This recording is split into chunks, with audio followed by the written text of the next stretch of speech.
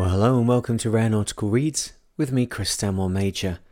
In this episode, we're reading the Bombard story by Dr. Alain Bombard, translated by Brian Connell, and we're on Chapter 10. Chapter 10, Temptations of Terra Firma. I tried to find out how to get to Las Palmas to cable news of my arrival and make contact with the French and Spanish authorities. My friends reassured me. A car with the charming nickname of the Pirate would be available the next day to take me to the capital. Manuel was as keen as I was for me to get in touch with the authorities. He wanted to be relieved of his new encumbrance, or at least regularize the position with the customs and the police. A month or so earlier, a yacht called the Dandy, coming from Finland via Casablanca, had been wrecked on the same part of the coast. With the innocence common to fishermen in every country, those of Castillo del Romeral had salvaged most of the jetsam and had seen nothing wrong in quietly retaining the greater part of it. Manuel himself had had some difficulties with the coastguards, and he wanted no repetition of the trouble on my account. In the meantime, I had to get a night's sleep. The question was, where? In the school, there was no proper bed, but I stretched out on a table used for first aid purposes. There was not much give in it, but no well-upholstered interior sprung mattress has given me a better night. The only trouble was that the earth seemed to have acquired a peculiar rocking motion, and at one moment I almost felt seasick. The next morning, 4th of September, the Pirate was there waiting for me. Manuel protested loudly when I made an effort to pay him something. A final wave, and I was off. The island unfolded before me in all its savage splendour. Bare and menacing pinnacles of rock dominated what I took to be old lava beds, on which were perched enchanting little villages. Young girls with fresh faces were out drawing the day's water. Its supply is apparently the major problem of these fortunate isles. With arched backs and proud bearing, they seem to walk without effort, carrying on their heads the most diverse vessels, ranging from the classic earthenware jar to the corrugated iron drum. This part of the coastal plain is covered with banana trees, and I soon became familiar with the green, flat-leafed shrubs, condemned to a short life by their growth cycle. Each bush grows for one season and then has to make way for its successor. One slash from a billy-hook cuts short its ephemeral existence, leaving the shoot which has grown under its shadow to flourish for another short span. There are very few trees because of the shortage of water, but the date palms looked particularly attractive, accustomed as I had become to my watery desert. In due course, a twin-towered cathedral in the distance announced the proximity of Las Palmas.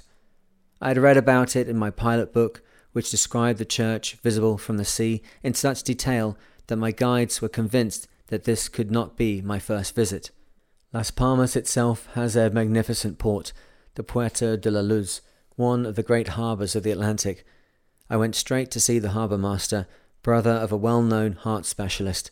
He was expecting me.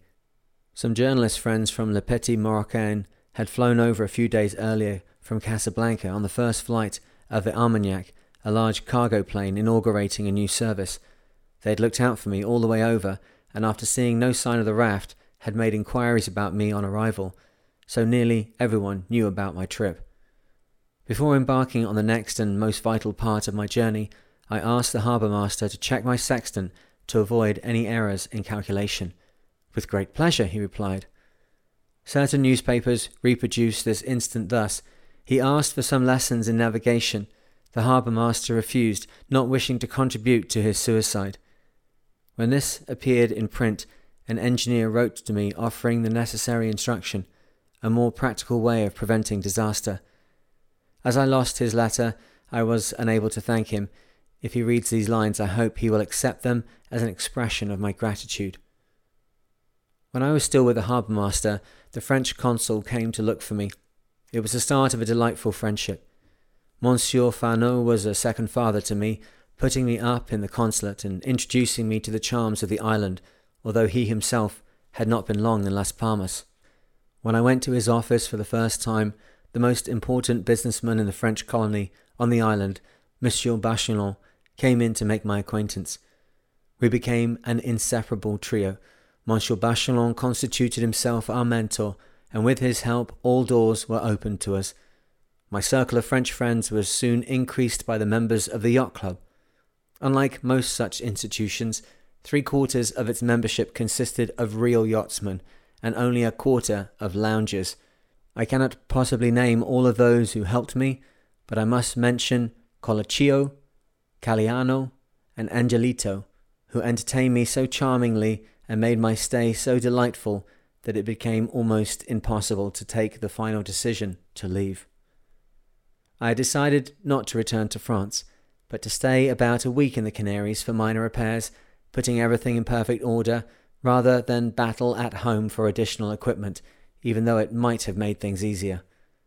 The consul approved of this decision, but my other friends, Bachignon and above all the senior pilot Angelito, begged me to think things over carefully before setting off. "I know the sea," Angelito said. "What you have already done is magnificent. You have more than proved your case. But believe me, there will be no fish to catch in the middle of the Atlantic." Angelito meant well, but he did not realize that his objection was the one most likely to spur me on. If I had stopped then, there would have been more than enough people to say on my return, "You have done very well, but it wouldn't work further out in the Atlantic. Off the continental shelf, there are no fish to catch." The second and more important part of my experiment was yet to come. I had already proved that it was possible to survive on raw fish. What I now had to demonstrate was that it was still possible to catch the fish in those parts of the ocean which orthodox minds contended were barren. The consul and Bachignon understood the reason for my determination and went out of their way to help me, the one in his official position, the other with his resources. I was only waiting for a telegram from Jeanette saying au revoir. It did not arrive for a day or two, and I had time to cruise in a yacht towards Fuerteventura. Still nothing came. Finally, one morning a telegram arrived at the consulate, happy to announce birth of Nathalie. Our congratulations to the heretic. My new daughter must have recognized her responsibilities and made an effort to be there for the great day of departure. The temptation to return to France now became too great. I felt I could not possibly set off without seeing her. When I announced in the club my intention of paying a quick visit home, those who, out of friendship, had tried to dissuade me from continuing my trip thought that they had triumphed. Manuel, the old friend from Castillo de Romeral, made a special journey to the consulate to ask, "Is it really true that Bombard is giving up?" Fano gave him an evasive answer. At bottom, I believe they all thought, "He is perfectly sincere when he says he's going to continue, but we can be sure that his wife will now stop him from embarking on this folly." Through the good offices of the consul, a place was booked for me on the direct Las Palmas-Paris plane, and on the 12th of September I left. When I passed through Casablanca, a crowd of friends was there to greet me at the airport. There was a further surprise at Orly. 2 journalists were waiting for me. Some of the newspapers were already saying that I intended to give up now that my child had been born. But nothing could shake the courage and faithful self-abnegation of my wife. She was confident, had seen me at work, knew that what I was attempting was possible, and understood my purpose: to save lives, thousands of lives. Not that she was happy to see me leave, but she saw the necessity for it, and knew that I must complete my voyage to prove my case. She made no attempt to restrain me. Then I was afflicted by the last act of what I have called the comic interlude. The day after my arrival, 2 gendarmes knocked on the house surgeon's door at Amiens. "We wish to speak to you in private," they said to me. I remained silent. "This is the point. There is a matter of 8,000 francs in costs to settle. You have not paid them, and you will have to come with us to the clerk of the court, or go to prison." "For how long?" I asked. 12 days, they said, and showed an order for my arrest. I just did not have that much time to spare for prison, so I paid up the 8,000 francs, a splendid piece of financial assistance to the expedition. Freed at last from vexations, I spent 3 delightful, mollifying days. However, the newspapers took up again their cry of, "He will not resume his voyage," while Palmer went on record in Tangier saying, "It would be suicidal madness to set off from the Canaries at this time of year." The expedition was surrounded by an atmosphere of skepticism. The birth of my daughter was regarded as the decisive factor. In the meantime, I pottered around, went to see a sick friend living near Poitiers, and then took the plane back to the Canaries via Casablanca. I wanted to spend a few days studying plankton in the research department of the Moroccan Fishing Board, and to go rather more deeply into the question of the fish I was likely to catch in the waters I was about to cross. I had also made up my mind to get a wireless receiving set. I had given up the idea of a transmitter, even if one were to be offered to me. My reasoning was this: I would be completely alone on board, because there was now no question of Jack rejoining me, and I had no intention of finding a successor. It would therefore have been extremely difficult, if not impossible, to work a generator while I was transmitting. In any case, I was incapable of repairing the smallest defect, and one missed contact would have convinced everybody that I was dead. The strain on my family would have been too great. On the other hand, a receiver would be very useful. Longitude is determined by the difference between solar time at any given point and Greenwich Mean Time. There is a difference of 4 minutes for each degree of longitude.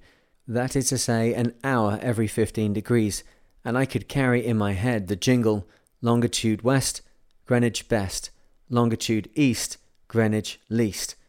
A radio receiver would mean that I should not be completely dependent on my chronometer. I could check it against a radio time every day, but I would need a set able to stand up to the conditions, and unfortunately, funds were low.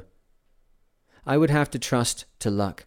Perhaps in Casablanca someone would help me out, but I had hardly anticipated the warmth of my welcome.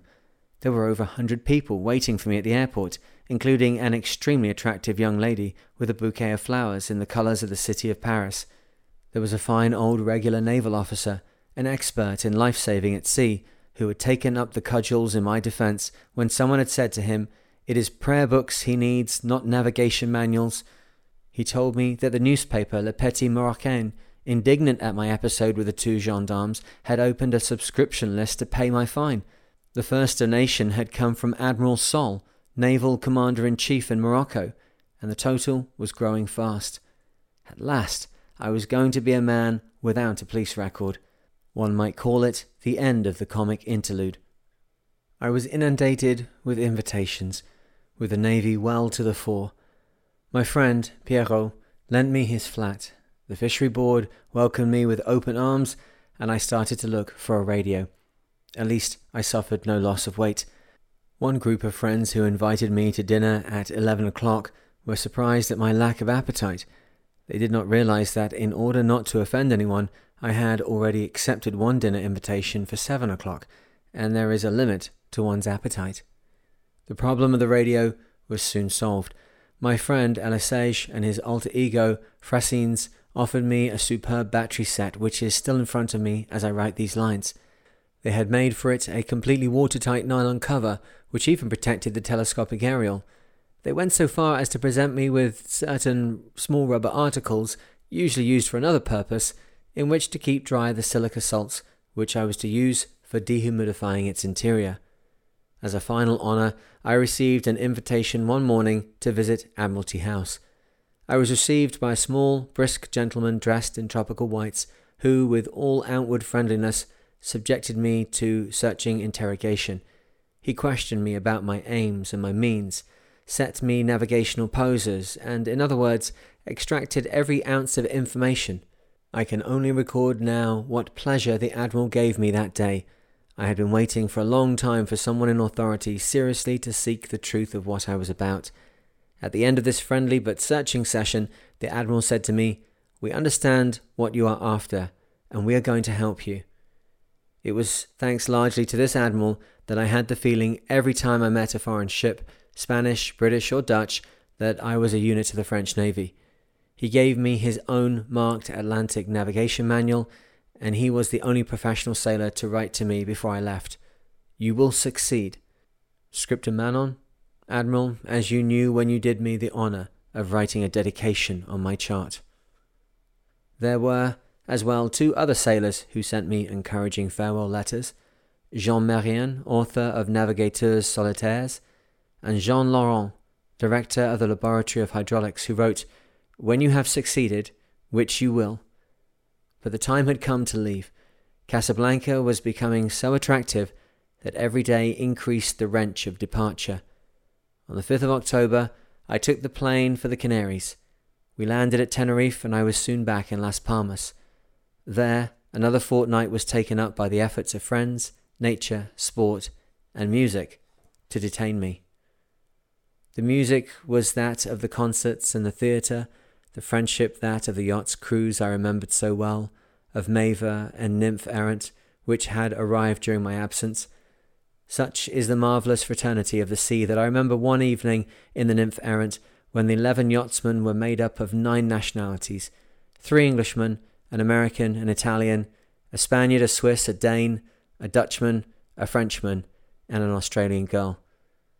Nature exerted her charm through excursions to Cruz de Teja and Agate, in company with my charming guides Calmano and Colaccio, and the sporting attractions included our sessions at the swimming pool, where the adorable lady champion of Spain gave her dazzling exhibitions, and I was beaten in a 200 metres crawl by that dynamic elder, Monsieur Bateau, Père.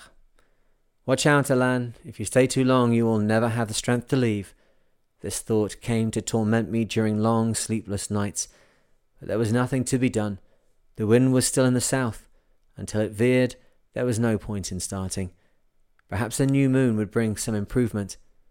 Finally, on the 18th of October, the wind changed, and I announced that I would leave the next day.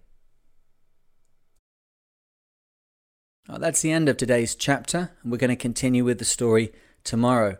Now, if you haven't already, consider please going over to patreon.com/The Mariner. You can follow the link in the podcast description. And there we have a growing community of people just like yourself who are interested in sailing, interested in seamanship, and interested to learn more techniques and tips that can help their time on their boat be safer and more enjoyable. So at $5 a month, your donation directly contributes to me being able to produce the podcasts and keeps the lights on, keeps the wheels going round. But if you are interested in developing your skills further, then you may be interested to increase your contribution to the next level up, to the mate level.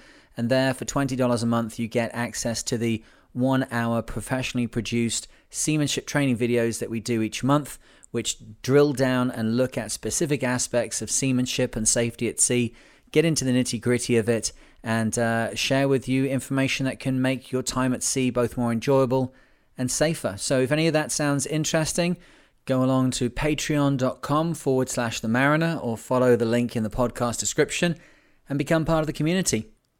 But that's all for today, so I hope that wherever you are and whatever you're doing, you are safe and sound, and I look forward to speaking to you in the next one.